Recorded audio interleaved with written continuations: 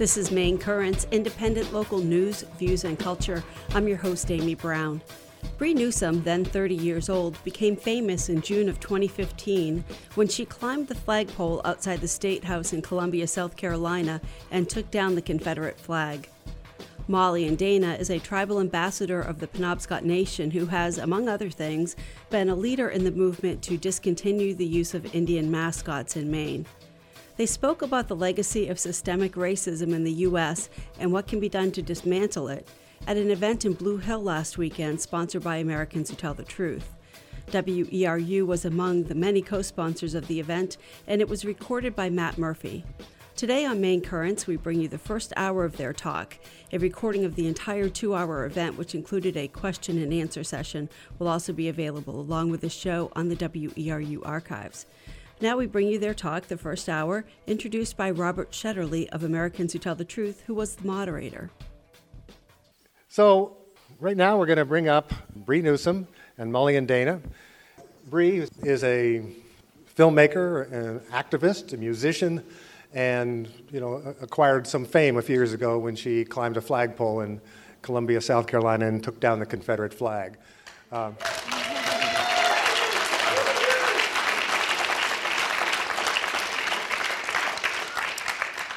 Molly and Dana is an ambassador of the Penobscot Nation. She is also very much an activist.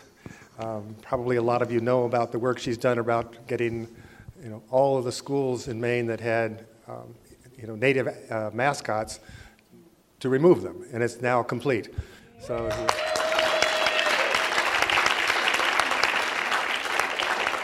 And now she's working now on having the state. A lot of communities in Maine have adopted Indigenous Peoples Day in place of Columbus Day, but the movement now, thanks to her, is to have it done as a state decree, if you will, something like that, right? What do you call that?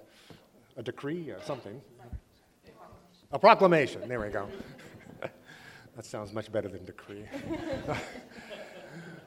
So I'm gonna begin by asking them a few questions, some general things. We had a discussion last night, and I promised them that I would ask some different questions. Each question I'm going to ask is going to begin with just a word, and then I'm going to fill that in a little bit about what that word might mean, and then ask them to interpret it. But the first thing I want to do is very similar to what we've done before, because I think it's really important that you both just tell your stories. Tell the story of your journey towards activism, and also your story of identity. How this, what you've become, how you became that, what it means to you. Okay? Molly, do you want to begin? Sure. Hello. I was raised on Indian Island, the Penobscot Nation. I'm a Penobscot tribal citizen. Both my parents are from there. I had a very kind of upbringing, very rich in the culture. My father was chief of the tribe when I was in high school, so I got kind of a front row seat to a lot of things, and I was very blessed to be very rooted in my identity early on. The first kind of imagery that I had from dominant society, I guess, of how my people were seen was the Disney movie Peter Pan. And I'm going to say 2 words tonight that I never ever say because they're awful words, but it's squaw and redskin. So if you hear me say that, it's just for the sake of telling the story. So in this movie, Peter Pan and his friends or whatever, they find an Indian camp in Neverland, which I'm not sure how that even makes sense. It's like a mystery, far away. And the Indians are all kind of very red-faced and red-skinned. They have big noses. They're very much the caricature. The behavior is very over the top. You see the classic stereotypes of the savage, brave, kind of scary, and then the promiscuous woman, tiger lily princess type thing that we see even later on in the candy-coated Disney Pocahontas. So that was kind of my first, and I was really little, and it was kind of I separated it. I said, well, that's that, and this is who I am. So I kind of repressed it, I guess, and didn't think much about it. When I was in high school, I was watching the high school basketball tournaments on TV with my dad, and the Skowhegan Indians were playing the Nokomis Warriors. So it was like, it was a field day of racism and terrible behavior.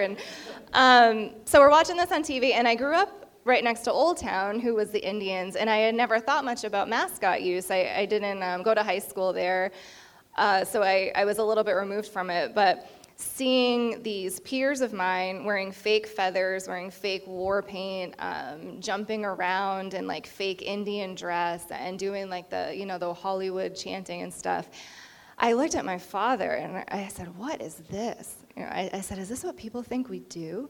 This is so stupid.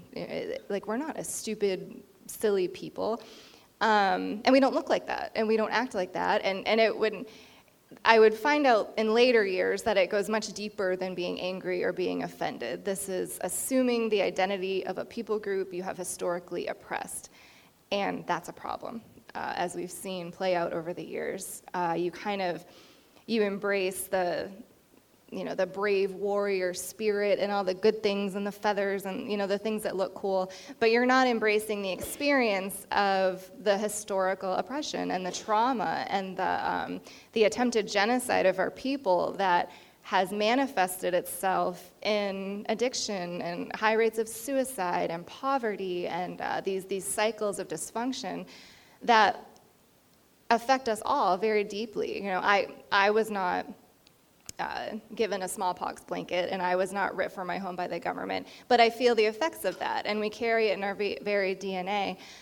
So there's a lot going on in my young mind at 15, but I think the most dominant expression of that is anger. It's so how can I use this anger to fuel some kind of change? I can sit around and stew in this and boo the games and talk badly about it, or I can try to do something. So I had some mentors that were very good adults who have been doing this kind of activism work, and I started going to schools and talking as a peer educator to students that were around my age. And I remember walking into Scarborough High School, and I was on a panel to talk about their Redskins mascot, and every student in the school was in the gym, and they all had Redskins jerseys on. And they booed me. Yeah, I was like 16 years old, and probably face full of acne. I didn't like how I looked anyway. It was like, it's already a rough time for you. So to be that kind of shook, that's why I say now, people say, well, you must get nervous, this must scare you.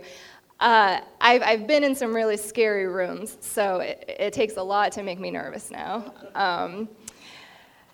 So I started in activism that way, and it was more of, I would show up to these places and give my story. I saw this in a game, and this is why it affected me. This is why it hurt me. And then as I got further along in my life, I learned about the scientific research and the data and the various professional organizations that have called for the removal of these mascots, citing the real harm it causes to children, not just Native children, but all children. And how they really promote racial tension, and that basing things on stereotypes isn't healthy for anybody. And my work has evolved. I was elected to the tribal council, and I was able to take the kind of interest in politics and shadow the chief a little bit and do things and help him out. And then the position of ambassador came about because we had removed our representative from the legislature. So we had kind of this hole. And I had a very good job, and I was going to take a pay cut, and I said, I got to do that. I said, that's where this is going in life. So I was having lunch with the chief. We were in D.C. together, and I said, I want that ambassador job. What do I do? And he looked at me.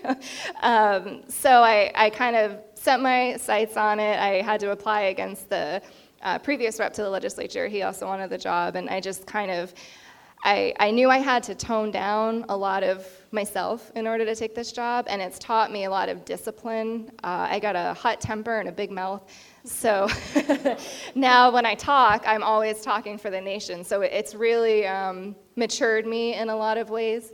And my job now is I'm kind of the government relations for the whole tribe. So I'm in DC, I'm in Augusta, I do a lot of things like this, talking to school groups and stuff.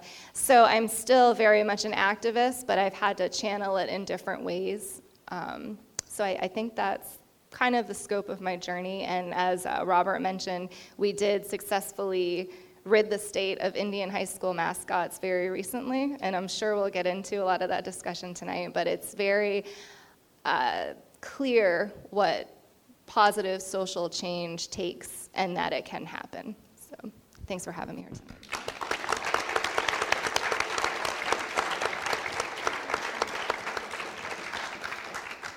Hi, good evening. Thank you for having me. Forgive me if I sneeze in the middle of talking at any point. I caught a little head cold. But no, I always begin by telling everyone that prior to 2013, I never would have imagined that I would be identifying as an activist, and certainly never would have foreseen myself participating in a protest that could carry the risk of arrest. When I look back on my life, though, it makes a lot of sense that I ended up scaling the flagpole in South Carolina.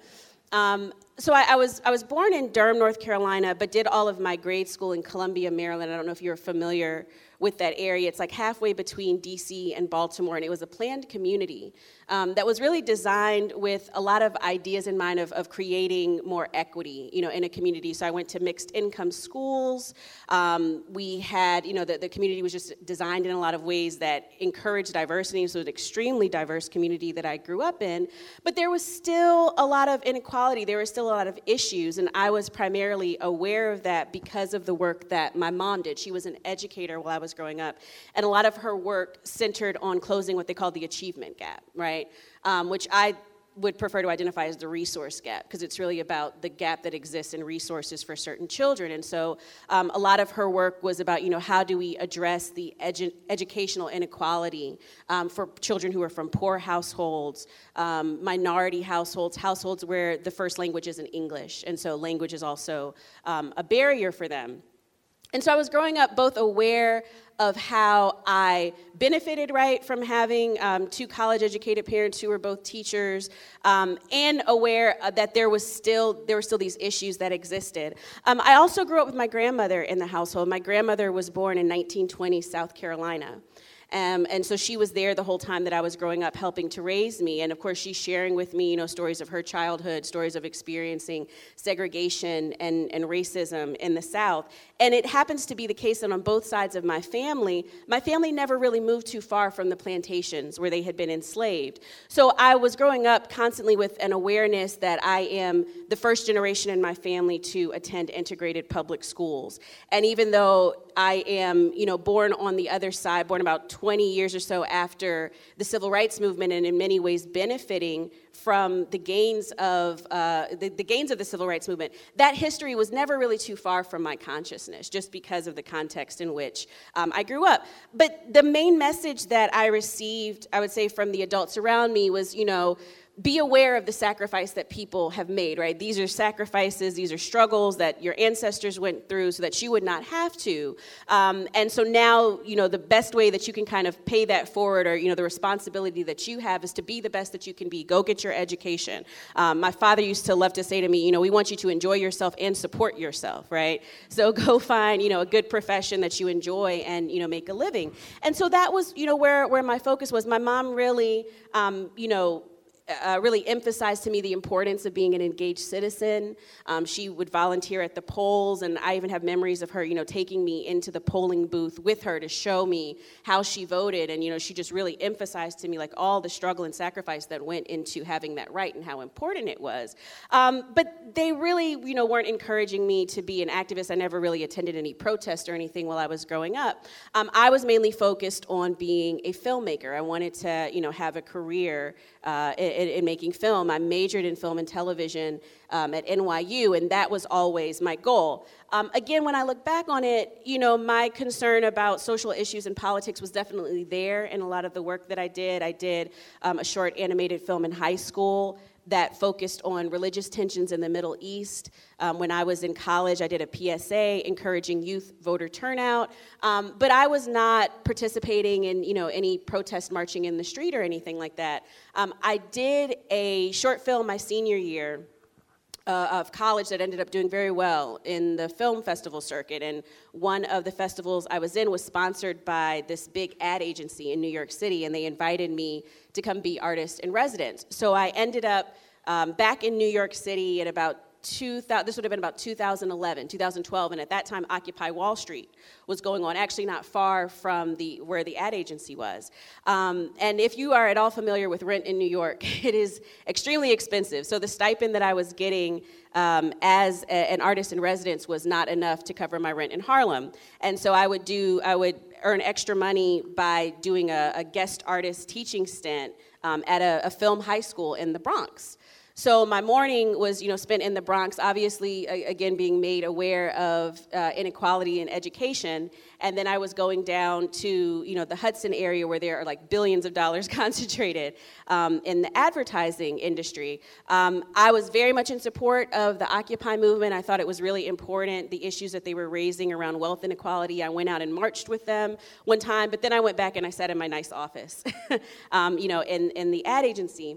I did, at that time, become what they called a hashtag activist, where I would, use social media to kind of raise awareness around, different things that, were going on that I thought was important for people to be aware of. But the major turning point for me, the reason why I kind of pinpoint 2013 as the turning point for me was because there were a couple of events that were happening at that time. One was the Trayvon Martin case that was happening in Sanford, Florida.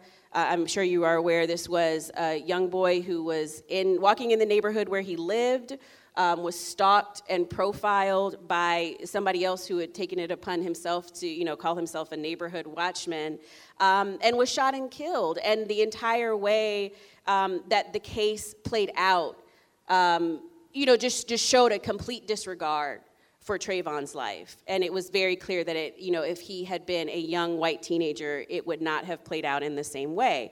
The other thing that happened after I finished my residency in New York City, I came back to North Carolina in the midst of the Moral Monday movement, which was going on at that time. This was a movement organized by Reverend Barber and the North Carolina State Chapter of the NAACP. And part of what happened in North Carolina in 2008, North Carolina went for Barack Obama, and that was the first time that the state of North Carolina had elected a Democrat for president since the end of the civil rights movement. The students there had a lot to do with that. We have obviously a lot of universities in North Carolina, and students are a very powerful voting bloc. And so in response to that, in 2010, we had, at the same time, like the Tea Party was, kind of taking off, we had this extremist takeover of the legislature in North Carolina. And these extremist Republicans just set about trying to basically undo everything that had made the election of Barack Obama possible. They redrew our district maps. They just did this extreme gerrymander. If you've seen the news, I'm sure you've seen that this is still an ongoing issue that we are dealing with. And then they began systematically trying to take away voting rights. They were helped in this effort in the year 2013 when the United States Supreme Court basically gutted the Voting Rights Act and removed all the teeth from it. You're listening to Maine Currents on WERU-FM. This Americans Who Tell the Truth event featured Molly and Dana and Bree Newsome. It was recorded in Blue Hill on March 29th. So when I got back to North Carolina, that is what was going on. I had a friend who worked at NAACP, and he invited me out to one of the protests. And I had been following kind of the national situation more. I hadn't really been as plugged into what was going on in North Carolina. And it was so shocking what I witnessed. So I went to a protest on Monday, right? I saw this bill, it was called House Bill 589. It was, at that point, this 5-page bill, and the gist of it was that students could no longer use their student IDs to vote. So basically what the state of North Carolina was saying if you imagine you're a student at UNC, right?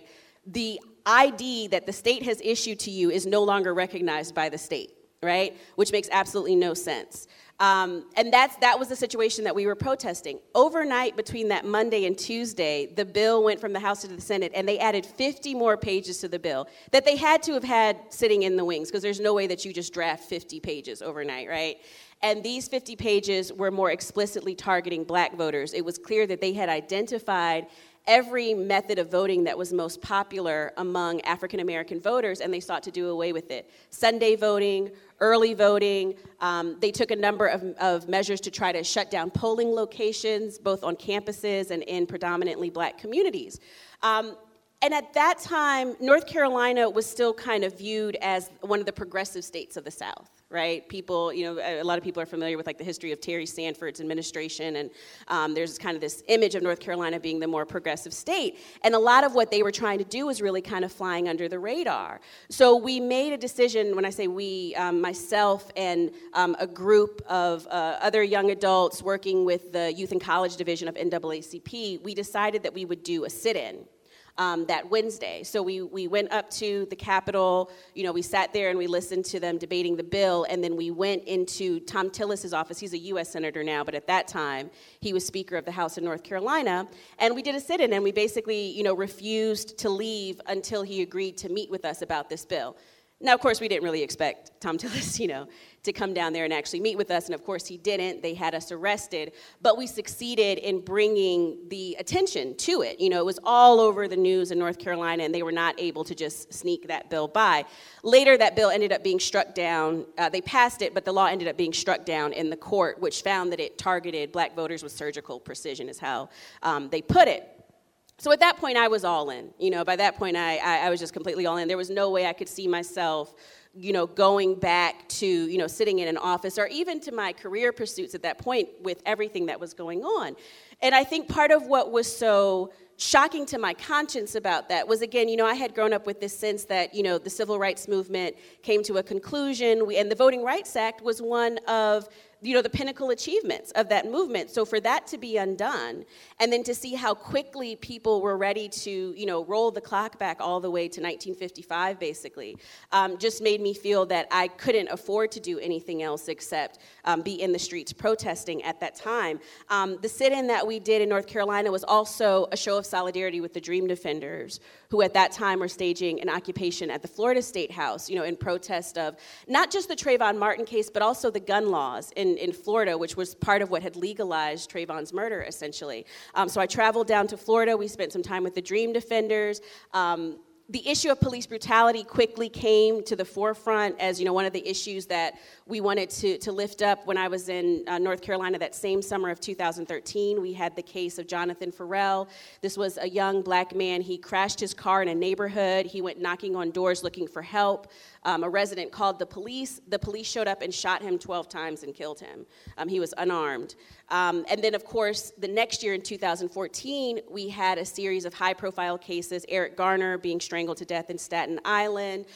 John Crawford was shot at a Beaver Creek, Ohio Walmart. He picked up a BB gun that was for sale in Walmart. Somebody called the police. The police came in and shot him within seconds. I went up to Ohio with the Ohio Students Association demanding the release of the tapes, and we did succeed in getting the tapes released, but again, there were no charges, nothing was done in that case. And then, of course, in August of 2014, the incident of Mike Brown being killed in Ferguson became, an explosive moment. It had kind of been building to that time, and there were, those sustained riots for weeks in Missouri. In response to seeing the situation in Ferguson, I really kind of transitioned into being a community organizer. So I went from being, an activist who was kind of traveling from place to place to participate in other people's protests to really trying to organize in my community, because we recognized that it was only a matter of time before what happened in Ferguson happened in Charlotte, because all of the conditions were the same, right?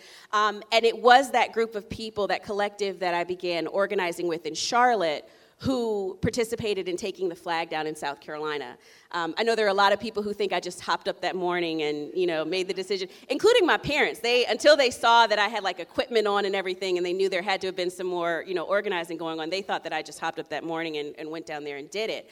But in fact, what happened was, I grew up, because my family's from South Carolina, I was always aware of the Confederate flag. That has long been a thing. Some people think that it only became a controversy after the shootings in Charleston, but that had long been a controversy, particularly in that area. And I remember in the year 2000 when they reached a compromise over the issue of it, and they decided to move the flag from the dome of the Capitol. It was originally raised over the Capitol building in 1961. They said that they were doing it to commemorate 100 years since the start of the Civil War, which would have been 1960, so that math that makes no sense. But what was actually happening in 1961 were sit-in protests, right? And in fact, they raised the flag just months after a very important sit-in protest that took place in Rock Hill, South Carolina. So in the year 2000, after years of boycotts organized by the NAACP, they agreed to move it from the dome to the lawn of the Capitol. But at that point, they took a number of other measures to further protect it. They passed into law that the flag couldn't be lowered for any reason unless there was a 2/3 approval from the majority in the State House. They also took measures to physically protect the flag. They designed it with this internal pulley system that I'm sure you will never see on any other flagpole. So you couldn't just walk up to it and lower it, with a rope on the outside. They also built this 4-foot tall spoked fence, like this wide perimeter fence around it, so that it wasn't easy for anyone, to just walk up to it and access the pole. So that's kind of where the situation was. It was kind of like at this standoff, standstill, the NAACP still, persisting with its boycott until 2015. When Dylann Roof, this is a young white supremacist in his early 20s, who grew up in Columbia, South Carolina, so he's growing up seeing this flag flying above, the official government building. He drove down to Charleston, South Carolina, entered a historically black church, Mother Emanuel AME Church, which has very deep historical significance. For South Carolina, this church dates back to, pre-Civil War era, and brutally murdered 9 black people during a prayer meeting, of all things. To go in and sit down with people as they are praying and then to brutally slay them in this way. And it was absolutely devastating. It was shocking on a number of levels. We had not at that point seen that level of violence. It was very reminiscent of the 16th Street Baptist Church bombing, in Birmingham in 1963. It was deeply devastating for me personally. I did not personally know the people who were killed there, but I was 1 degree of separation removed from several of them. Clementa Pinckney, who was the pastor of the church there, he grew up in the town where my brother-in-law was from, and he was always known as the kid that everybody looked up to. He was kind of like the big brother that everybody aspired to be. Tawanza Sanders was friends with one of my friends, and he was killed that night. It was also shocking to me because there was nothing that we were doing in Charlotte that was different from Charleston, right? And black churches are often hubs of community organization for us. So we were having our own, civil rights meetings at an AME church there in Charlotte, North Carolina. And so it was very devastating at that time in the movement. This came just a couple of months after the Walter Scott case. I don't know if you remember the Walter Scott case, which occurred in April of 2015 in North Charleston. Walter Scott was a black man. He was pulled over by a white police officer, Michael Slager. Walter Scott started running away. Michael Slager shot him in the back, killed him, then walked up to him and tried to plant evidence on his body. And the only reason that we know about this, that this happened, was because somebody just happened to be walking by with a cell phone and recorded it. And to give you a sense of the climate in North Charleston, the person who recorded this did not feel safe going to the police. They went to an attorney, and together with their attorney, released it to the media. Clementa Pinckney, who was the pastor of Mother Emanuel, just weeks before getting gunned down in his own church, he was a state senator, and he had succeeded in getting body camera legislation passed in response to that case. So this was all of the context that was, surrounding this horrific incident in Charleston. Because Clementa Pinckney was a state senator, he was given a formal procession. A formal funerary procession in Columbia. So we had a situation where they're processing Clementa Pinckney's casket through the streets of Columbia, South Carolina. The United States flag was lowered to half staff. The state flag of South Carolina was lowered to half staff, but the Confederate flag was still at the top of the pole because of this law that they had passed. And part of what was so deeply offensive to me was that the conversation in South Carolina, the national conversation at that time, was not about what were the conditions in South Carolina that created Dylann Roof.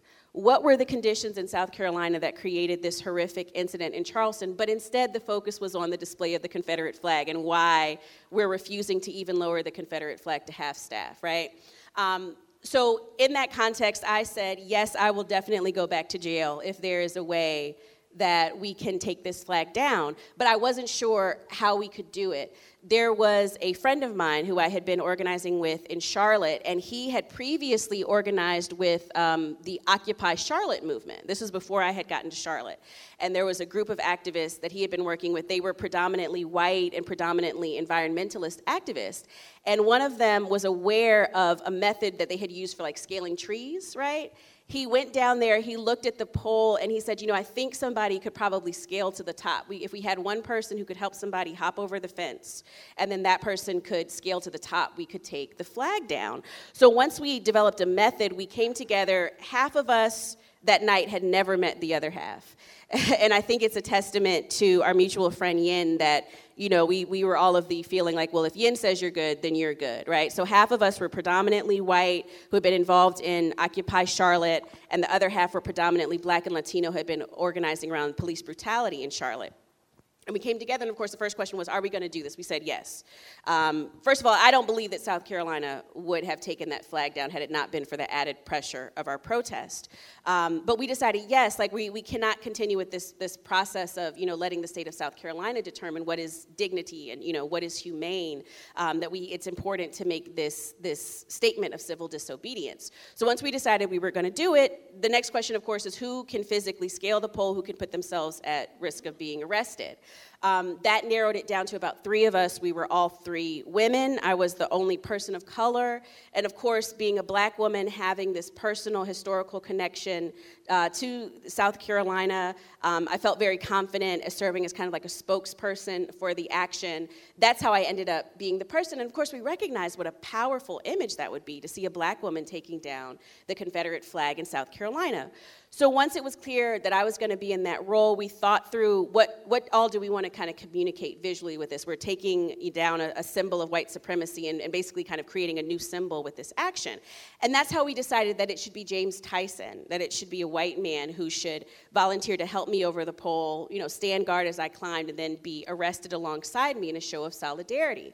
And we did that because my climb, even though that was logistically how it had to be done, right, I was able to kind of employ a bit of performance art. And so then my scaling the flagpole would kind of symbolize this prolonged struggle to dismantle racism. And James's presence would symbolize this, not only the centuries-long history of racial solidarity that has existed in the movement, but the very fact that that is what is necessary. To dismantle the system. It can not only be dismantled by those who experience racism, but also by those who benefit from it. And so that's how we ended up, you know, doing that. I had planned to do the whole thing in silence, but, you know, once I got on the pole and the police realized what was going on, and, you know, they came over and they're telling me, you know, come down, you're going to be arrested. I had to be verbal, you know, and so, you know, I'm saying to them, you know, this is a nonviolent action. I'm getting the flag, and that's the extent of it, and I'm, you know, prepared to be arrested. As I neared the top, a police supervisor came over and directed the officers at the bottom to tase me. So they had 3 tasers trained on me at one point as I'm attached to this metal pole, and of course, were they to shoot me full of electricity, you know, I could have been electrocuted. And if you have seen any of the photos or video footage, you might notice that James is holding onto the pole as I'm coming back down, and that's because he held onto the pole and he said, if you electrocute her, you'll have to electrocute me too. And he refused to let go until I got back down, and then they de-escalated. You know, so again, it was not just a symbolic show of racial solidarity, but a very real instance of him exercising his privilege in that moment for the benefit of us dismantling racism, right? I don't know if I'm talking too much. I don't want to go into so much detail about it. But yeah, and I mean, of course, since that time, that became such a powerful symbol and such a clear demonstration, I think, of nonviolent civil disobedience, which I think is part of what ended up making it such a powerful demonstration. And so I continue to travel and speak as I'm doing now to kind of talk about these issues, because while I have a lot of hope for the future and what we can do right now, I'm also deeply, gravely concerned about the situation that we are in right now, because I can really see it going either way, you know, depending on the actions that we take today. A lot of the work that I am doing right now in Charlotte is actually focused on housing stability, which is not in any way disconnected from any of these other issues that we talk about, be it living wages or the criminalization of the poor or racism. And so I'm just committed to speaking and working and figuring out how we connect these issues across all these various communities. This is my first time in Maine. When we spoke last night in Portland, I was saying how, this is my first time meeting Mullian, and how, I'm learning about the work that she is doing for the first time. But in her words and in her work, I see no separation between the situation that I'm dealing with in the Carolinas. And so I hope that through this conversation, we can shed some new light on how we can all work together.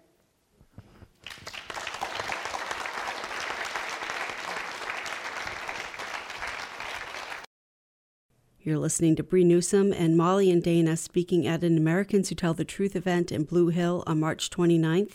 The moderator was Rob Shetterly. This is Maine Currents on WERU-FM.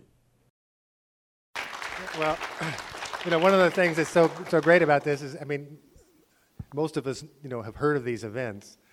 None of us has heard, the person who's at the center of it talk about it and give you all the details and also the personal story behind it. I think that's, it's invaluable that you're able to do that, both of you. I just want to say a little word about, Americans Who Tell the Truth, which I usually do at the beginning, but I didn't. But it's this is this big portrait project that's been going on for more than 17 years now. There are now over 240 portraits, and they travel all over the country. And they also, like Mullian said about where she was as a teenager, well, I guess I was like that when I was in my 50s. It took me a while to get there. A very angry person who needed to find a way to express that in a positive way and do something with that anger other than just rant. Now, some people would look at that and say, what I was really hoping to do was sit on a stage with two amazing women like this, and that would be a good project. It is a pretty good project. But it's, we do now an enormous amount of educational work besides the portraits, which travel and provide models of citizenship. We also have an educational project called the Samantha Smith Challenge, which goes into middle schools all over the state, challenging young people to become like Molly and like Bree. And they do, and they love it. And it's a really great program. And when we were in the Lyman Moore School just yesterday morning, those kids were incredible in the way they were so hungry to be in touch with this kind of spirit and be able to think that they could respond in a similar way. So I think the next question I'm going to ask a couple of more. I want to address Mullian again.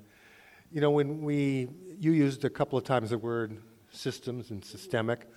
We hear that word a lot about the issues in this country around different kinds of injustice or attitudes.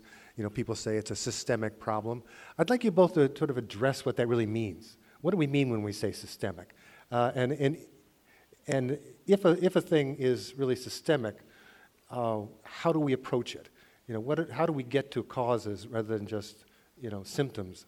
And then deal with what we have to do. I was in response to that, just as a little story, I was in a school in Portland myself last week, and I was doing self-portraits with kids, and they were each doing a self-portrait, then writing words on it about how to, what their own definition of justice was.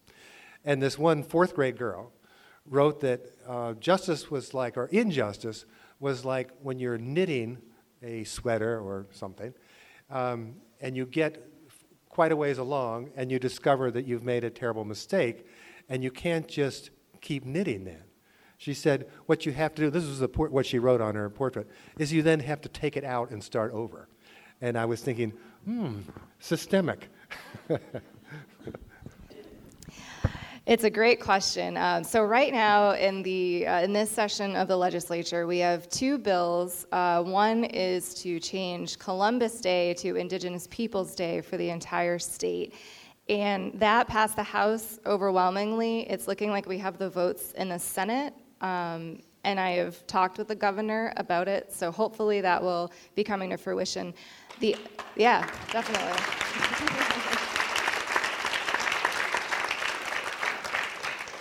The other bill we'll talk about in a little bit, but the work over the past few years in changing Columbus Day has brought about a lot of discussions that are really relevant to this question. When you think of the word systemic, it kind of triggers things in me. So something is happening on all fronts, and maybe you don't see all of it. It can be very, very insidious.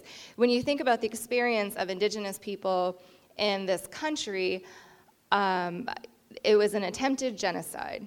I am not supposed to be here. My daughters are not, where'd they go? My daughters are not here.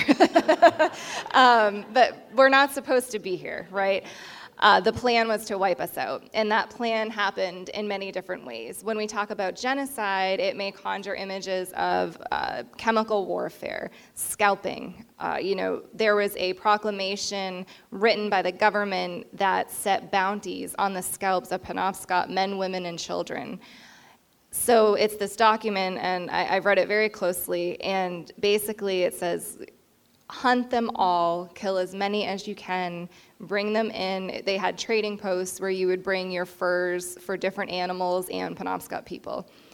And there, you think about it, it sets a price for a Penobscot child under 12 and what you would get for that scalp. And these were colonists that were out starving in the winter, and this probably, they may have been very desperate people, and this seemed like a good answer. So when you see people as less than human, like this, has occurred to us, it makes it easy to treat them as less than human. You're hunting animals, you're hunting Penobscots. It's what has happened in this country. So that was all kind of in the settlement of the country. And then we have the push west and Manifest Destiny and relocation of tribes. And we feel like that's all ancient history. And what we don't talk about as much is kind of the second wave of genocide. And that was, we've moved the Indians, we put them on reservations, we've tried to assimilate them and make them landowners and homeowners, in these very terrible plots and poor situations. And it didn't work. They still are clinging to something, and they still have an identity. And it's a problem. They're not fitting in. They're in the way. And Columbus, I think, even though he didn't step foot here, is credited with a lot of that thinking. These are savages, they're less than human. We need to wipe them out or use them for slavery or other things. They're in the way of progress. God has given us a mission. Let's wipe out these people. So we have all that going on. So the second wave of that is we're not getting these people to fit in, so let's try to kill the Indian and save the man. So they had government-run boarding schools that would come and remove children from families as young as 5 years old. And these children were picked up from their houses. The parents weren't notified beforehand a lot of times. And they were taken miles and miles from home. They didn't know anybody there. They were beaten for speaking their language. Their hair was cut short. It's just traumatic. I can't, as a mother of 2 children, I can't even imagine how they would react to that. And it goes a step further in a foster care system, which I recommend the movie Dawnland. I know there's been a lot of screenings of it, but it really takes an in-depth look into what happened in Maine tribes in this foster care system and kind of things that happened behind closed doors, and the system was very corrupt, and it took children from the families, same old song and dance, put them in homes. A lot of them were abused. And it was before Indian Child Welfare Act, which is a federal law, was really enforced. And of course, in Maine, we have issues with federal laws applying to Maine tribes because we have a settlement act agreement with the state. So there's a lot of things going on. So what we are left with are people who are still victims of genocide. They're still living with those traumatic effects. They've had something killed in them, even if it's not their physical body. And when you think about a system of something, we assault land, resources, culture, identity, and it's all connected. When we see kids on a basketball court jumping around in feathers and calling themselves Indians, that's still a spoke of the wheel of genocide. It reinforces all the past trauma. It is just as much of a problem. So That, I think, gets to how I view systemic oppression and all that sort of thing. How do we get better is a big, big question, I think. And I think when we talk about mascots, I know we talked a little bit about this last night, and the flag and these symbols, people always say, well, don't you have better things to do? Don't you have bigger problems? You know, people are dying from drug abuse and suicide and all this stuff. And I think stuff like changing mascots, stuff like changing to Indigenous Peoples Day, it may seem kind of surface, and it may seem silly and politically correct and liberal and snowflake and however you want to put it. But it goes very far. It starts important discussions. And when you see us as equals and as humans, we can better advocate for our rights to clean air and water and housing systems and healthcare and all these kind of things that affect the bigger things. It's got to start somewhere.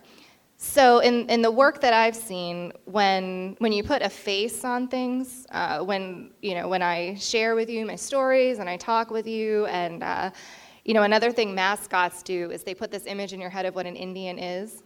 I got a funny story. I went to Washington, D.C. in February, and I didn't bring a winter jacket, just because I don't know, a little scattered sometimes.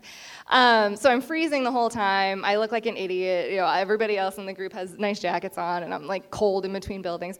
So I went to this underground mall, and I found this nice couple, and they were selling jackets outside, and I saw one that was exactly my size, and I haggled them down a little bit to like a nice price for it.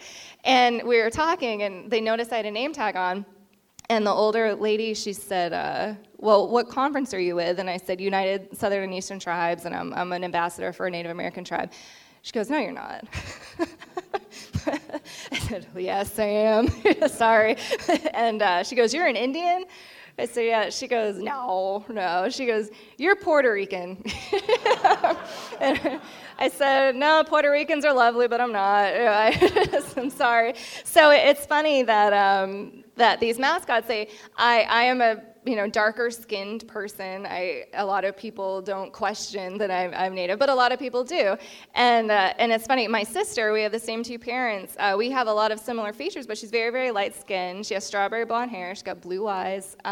So for her, when we see these stereotypes, and if you don't look like that Disney Pocahontas, we have no use for you, and we don't know how to deal with it, and you're not a real Indian, that's rough, and that really, really matters. So when we think about the systems, they're at work in many, many ways. I gave a talk at a school visit, and this little boy said, it was Indigenous Peoples Day, but he called it Columbus Day, so we'll let him slide on that one. And the Redskins were playing the Cowboys football on TV. And he goes, you know what? He goes, I was thinking, we're doing all this fighting about trying to get Indigenous Peoples Day, and then they got that team playing. He goes, so I told my dad that it was kind of weird, and he didn't get it. And I said, it's awesome that you got it. I said, and if you can do anything, keep speaking up, keep getting through to your dad. I said, because he'll listen to you. Parents listen to their kids. It may take a little while, but we're planting seeds in each other throughout the generations, I think. So we can start small, we can plant those seeds, and we can affect major positive change and fight all the systems. But I think the number one step is being aware of them. And I think a lot of people don't even understand how sports mascots figure into some of these really, really big things that are still keeping us down. So.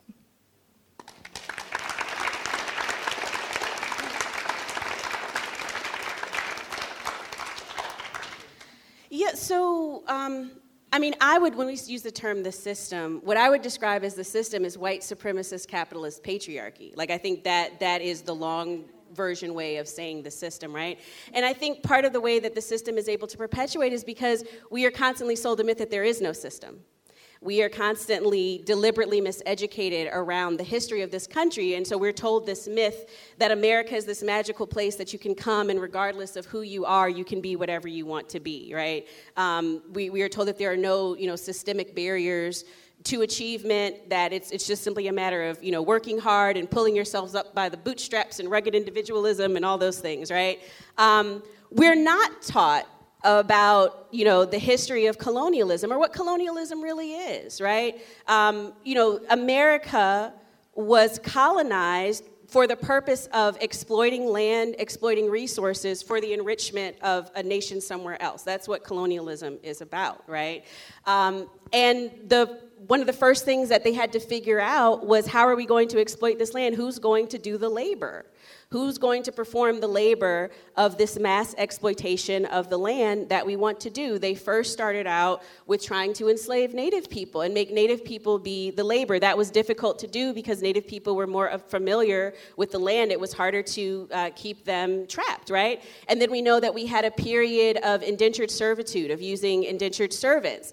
There reached a point, this is the history that we are not taught, there reached a point where they were having a hard time keeping control of the new colonies that they were trying to form, because indentured white people and the indentured Africans were finding themselves in very similar situations, dealing with, very similar circumstances, and were on the verge of revolt, and in some cases were beginning to actively revolt.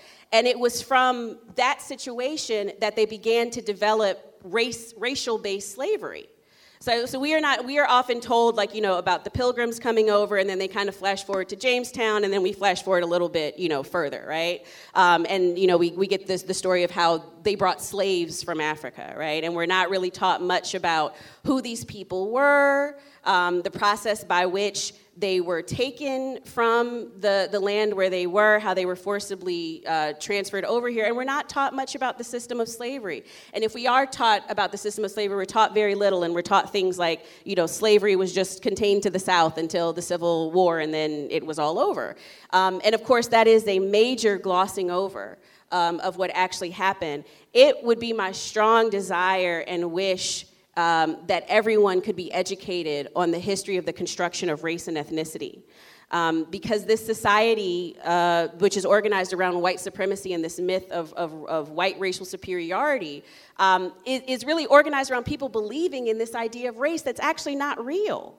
It's not a real thing, and it has never served a purpose outside of systemic racism. That was its purpose. Its purpose was to create a permanent, perpetual slave class in this country who would serve as the guaranteed cheap labor force as they continue to exploit the natural resources of this land. The reason that they chose to take people from West Africa is because many of those people had some familiarity with some of the crops that they were trying to grow here in America. And similar to what Mullion was speaking about, it requires a process of dehumanization. It is not possible to carry out an act of genocide. It's not possible to enslave people without first going through a process of dehumanizing them.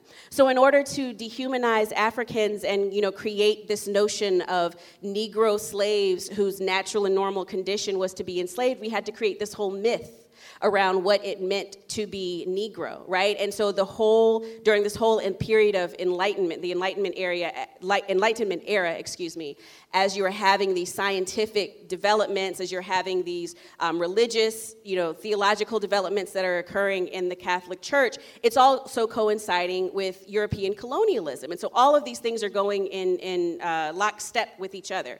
They're developing these, pseudo-scientific racial theories about how the Negro is inferior, is an inferior race. And this is then undergirded by the church, which is, saying that these people lack souls, right? That the Native people are savages and they lack souls, and so that's why it is okay for us to displace them from their land and do these things. The Africans lack souls. They're not the same. They're not intrinsically the same as us. And of course, we all know that this type of racism first had its roots in Europe following the Inquisition. The first practice in this was the belief that Jews were not the same, right? That anti-Semitism is really where it first began, this idea that we are not simply a different religion, but are somehow intrinsically, biologically different. There's something in our blood, that makes us different in some other grade of human being.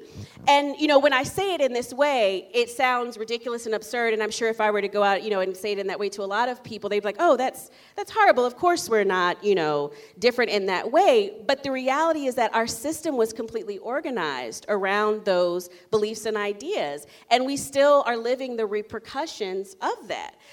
It was that ideology that informed racial segregation. So, for 100 years after the formal end of chattel slavery, we still had another form of a race-based system that was really just a step above slavery.